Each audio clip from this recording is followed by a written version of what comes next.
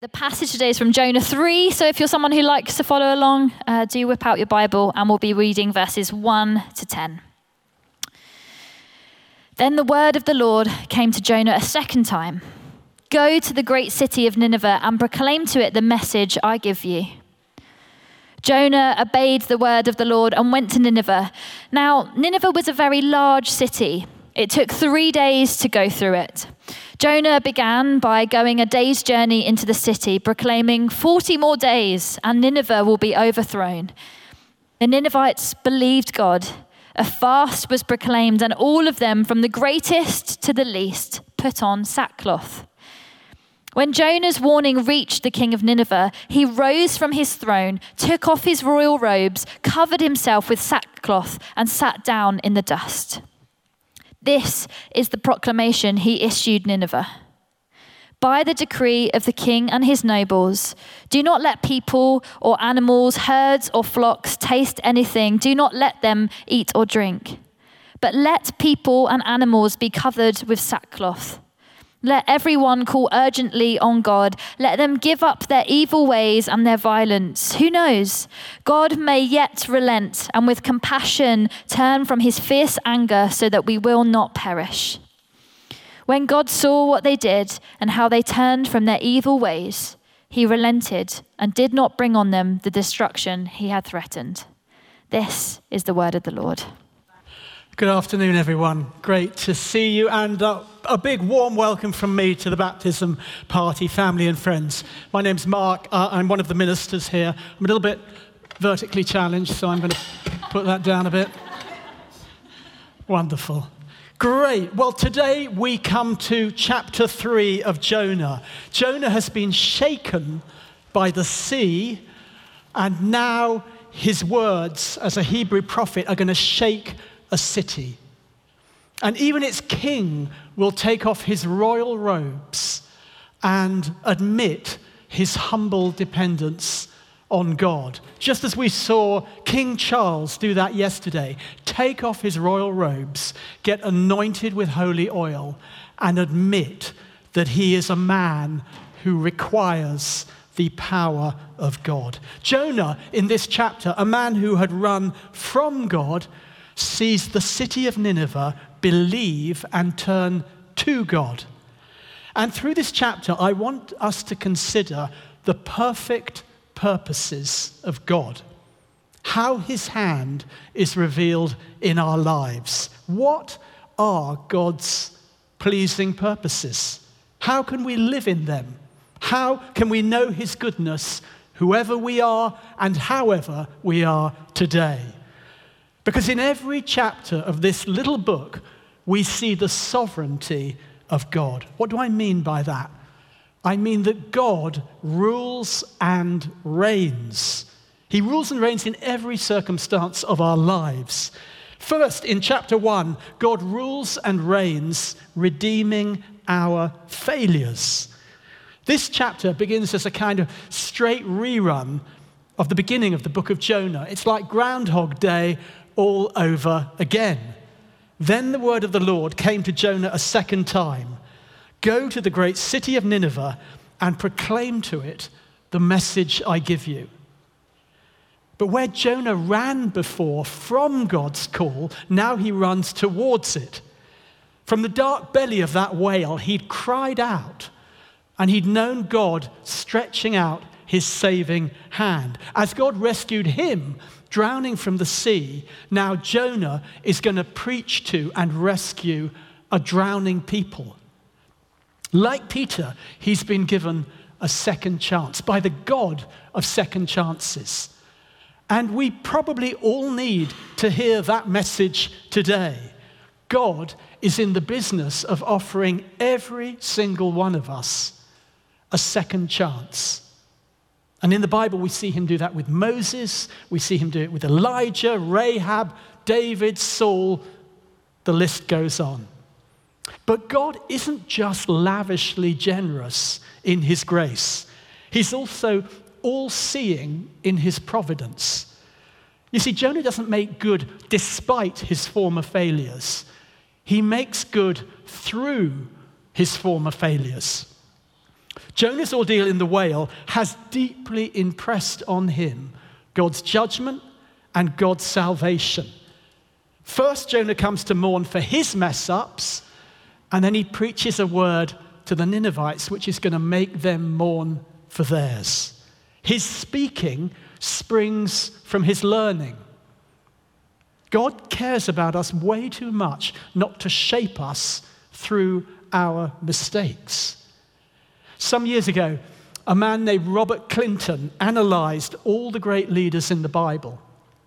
And he looked for kind of patterns in how God had formed and shaped them in their leadership. And two of the themes that he extracted, he called this negative preparation and isolation. In other words, when God uses a negative experience in our lives or a time of isolation in our lives in order to prepare us afresh, to bring new insights as a source of learning. And perhaps you feel today, in some way, I'm stuck. I'm in a dark place. I could never be any use to God. I'm pretty useless. Well, the book of Jonah comes to challenge your thinking. Through it, God says to you that a place that feels a prison can become a place of preparation. That a place that feels like a death trap can actually become a birthing pool. Tossed on these seas, Jonah repents and he cries out to God, and God reaches down and draws him out of the waters. Jonah praises and he says, salvation comes from the Lord.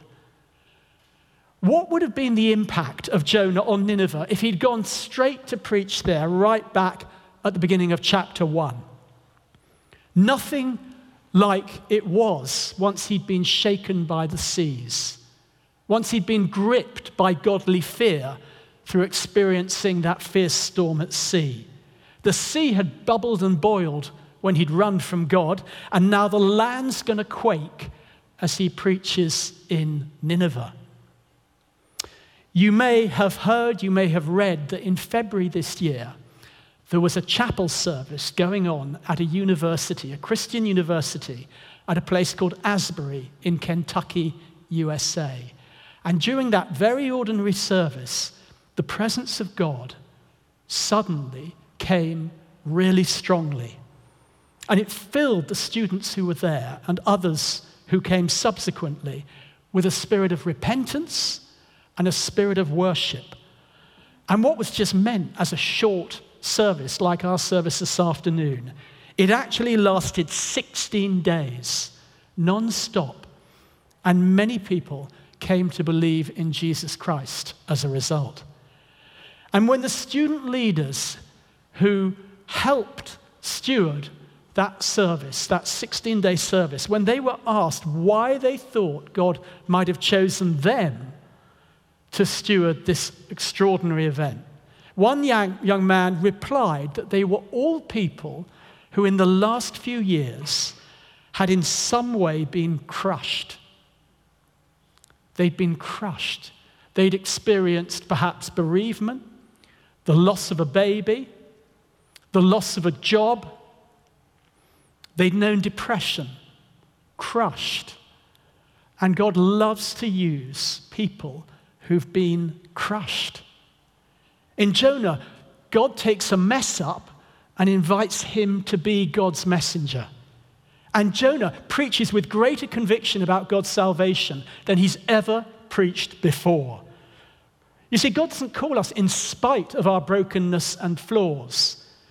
He uses these as the crucible in which to forge us afresh and to magnify his glory. A broken and contrite heart God does not despise. And some of us may feel down and out today. Some of us may feel a little bit like we've been traveling in the belly of a whale and we've got vomited up on a foreign shore, just like happened to Jonah. Well, this is just the time that you need to call out to God. This is just the time that God will reach down and save you.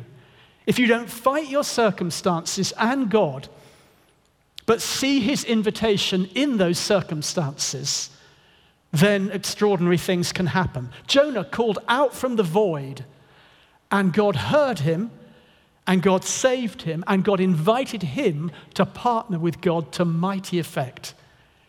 You see, God rules and reigns from the beginning. He sees the end from the beginning. His lens is perfect. He never sees duds. He never sees also-rans. God only sees winners. Your failures needn't disqualify you. In fact, they can define you once they've been redeemed by the providential hand of God. So begin again. This is God's message to you today.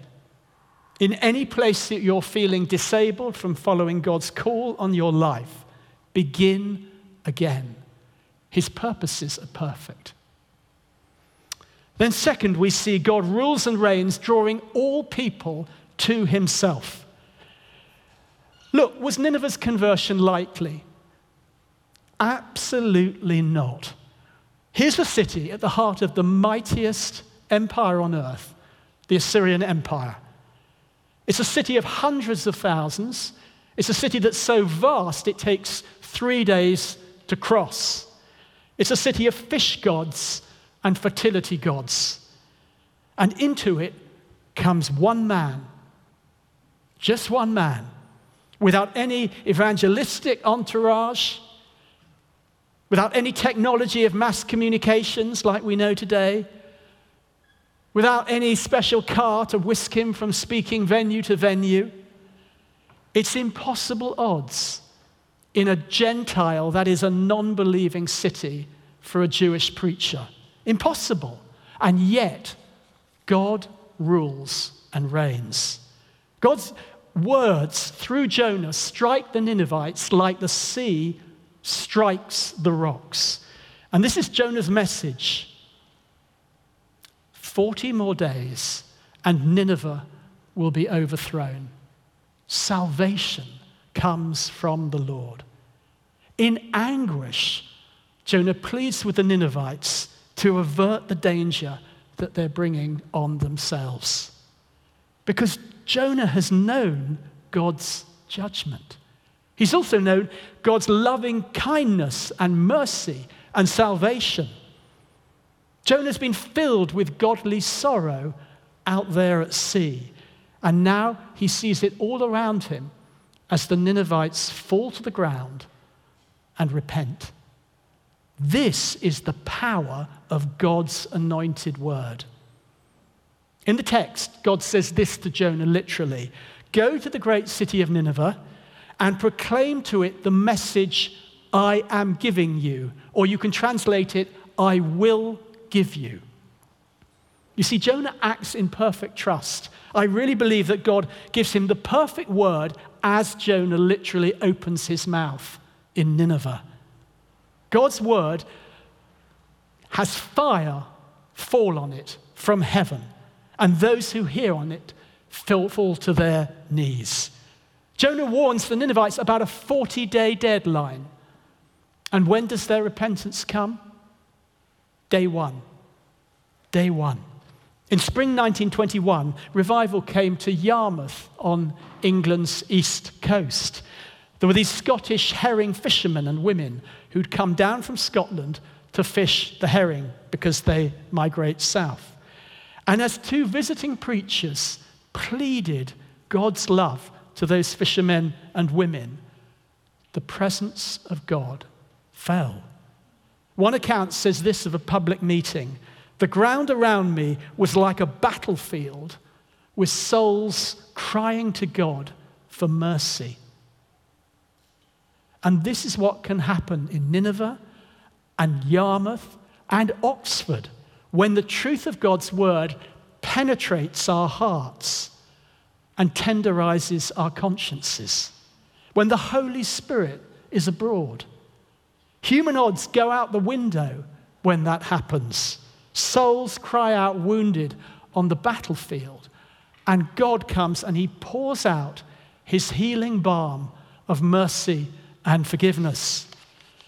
when we witness our faith like Jonah, then every adversity we experience can actually become an opportunity. Look, Jonah's like a needle in a haystack in this huge city. It's a city packed with people. They could turn on him in an instant as a foreign preacher and stone him to death. But how does that work for him? Well, it means that when he preaches and people hear the word and are convinced, the word goes viral. The word starts leaping from person to person like wildfire because they live so close. As they not only weep for their sins, but they weep for their relatives and friends who've not even heard the prophet's message yet. Imagine what can happen in a city like Oxford, where we already see God moving at this time. What can happen if each one of us more actively witnesses our faith to those around us? When the Scottish herring fishermen and women went back up north in the winter of 1921, they carried that revival spirit with them. One Scottish account reports this: the air is electric with revival enthusiasm. The revival is like a flu, and it's spreading. Contagion, like a flu. Everyone in Nineveh in this story witnesses. The Bible says, first of all, God tells Jonah to proclaim God's message. Then it says Jonah proclaims it, same word. Then the Ninevites proclaim a fast and put on sackcloth, same word. And then the king and nobles proclaim a royal decree. Everyone is proclaiming. The Ninevites let themselves be vulnerable, and they let this word really penetrate their hearts. And this is what we believe we're seeing here in small measure, but growing measure, as people come to faith week after week, as people invite their friends to Alpha. God cares too much about the people he's created to leave us to our own devices. And the fear of the Lord that comes, it brings first repentance, and then it brings freedom and joy. Maybe you've never followed Jesus. Maybe you've followed him for quite a while, but your heart has grown cold. Well, if God is pricking your heart today, don't delay. Begin again. Begin again. Come to him in godly sorrow. It's never too late. The trouble is, so often our repentance, my repentance, can be half-hearted. I turn away from a kind of unholy behavior or thought, but I don't actually feel the keen pain that it causes the Lord of my life. I don't stand in an awareness that my sin keeps him nailed to the cross. I fail to repent with grief in my heart. I remember a time in my life when I'd grown to tolerate this intrusive thought that used to come to me, a kind of horrible, hateful, intrusive thought. And then one day, shortly after I'd chosen to follow Jesus as Lord, I was talking with a new friend, and I had this sudden thought again. We were staying in a hotel on the south coast at an Alpha Holy Spirit weekend. And I was so overcome, rarely on that occasion, with heart pain, with godly sorrow, that I rushed to my bedroom. I fell to my knees, and overcome by tears, I pleaded with God to take that thought away. And then half an hour later, he did. While I was worshiping downstairs along with others, friends prayed for me, and I knew the powerful forgiveness and deliverance of God. And he filled me with joy. And oh, that my repenting was always like this. Lord, give us more sensitive hearts. Give us more tender consciences so that we might feel sin like you do, as Jonah and the Ninevites did. And then thirdly, God rules and reigns, fleeting in anger and unfailing in love. You see, I think we modern people might bridle a bit at the God that we see depicted in the book of Jonah, with his warning of judgment. I don't know about you, but it reminds me a little bit of those old hellfire preachers. But we need to note what the king of Nineveh says about his people. He says this: let them give up their evil ways and their violence. Nineveh may be an incredibly sophisticated metropolis. It's got botanical gardens. It's got amazing libraries. It's not dissimilar to Oxford. But as its king himself admits, it contains the seeds of its own undoing. It's founded on exploitation. It's built on injustice. It depends upon a dog-eat-dog spirit. When the Holy Spirit convicts us, we don't just know that things aren't right. We all know that. We know that we're not right. We know that we're not right. An American writer, Barbara Brown Taylor, says this: sin is our only hope, the fire alarm that wakes us up to the possibility of true repentance. And when the Ninevites expose and express their godly sorrow at the things they've done, and they put right those things, we read this: when God saw what they did and how they turned from their evil ways, he relented and did not bring on them the destruction he had threatened. He relented. The old King James Bible translates that he relented as he repented. That's a terrible mistranslation, and modern translations of the Bible have put it right. God relents when the Ninevites repent, but God doesn't repent. God doesn't need to repent because his character is constant. In his providence, he's known the end from the beginning, and the clouds of his anger are just swift to depart. God's mercy is constant. His anger is always temporary. He is the God of love. His unfailing love is forever. God's grace is relentless, and it needs to be. Because remember, Jonah has traveled hundreds of miles west of Joppa to get away from God's call, and then he journeys even further hundreds of miles to go back east to Nineveh.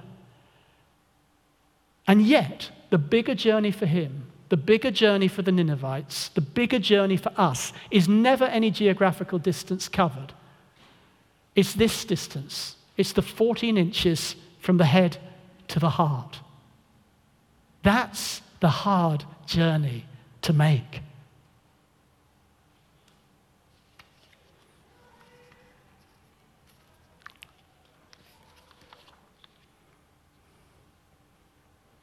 Jonah had to make that journey. The Ninevites had to make that journey. We've got to make that journey, that 14-inch journey. Begin again. Begin again. The ice that needs to melt is not in the character of God. It's here in the human heart. And when this ice melts, God draws close and he wraps us in his loving mercy. The psalmist says to God, "You've torn off my sackcloth and you've clothed me with gladness." And if you need any final sign this afternoon of God's love, just look at Jesus.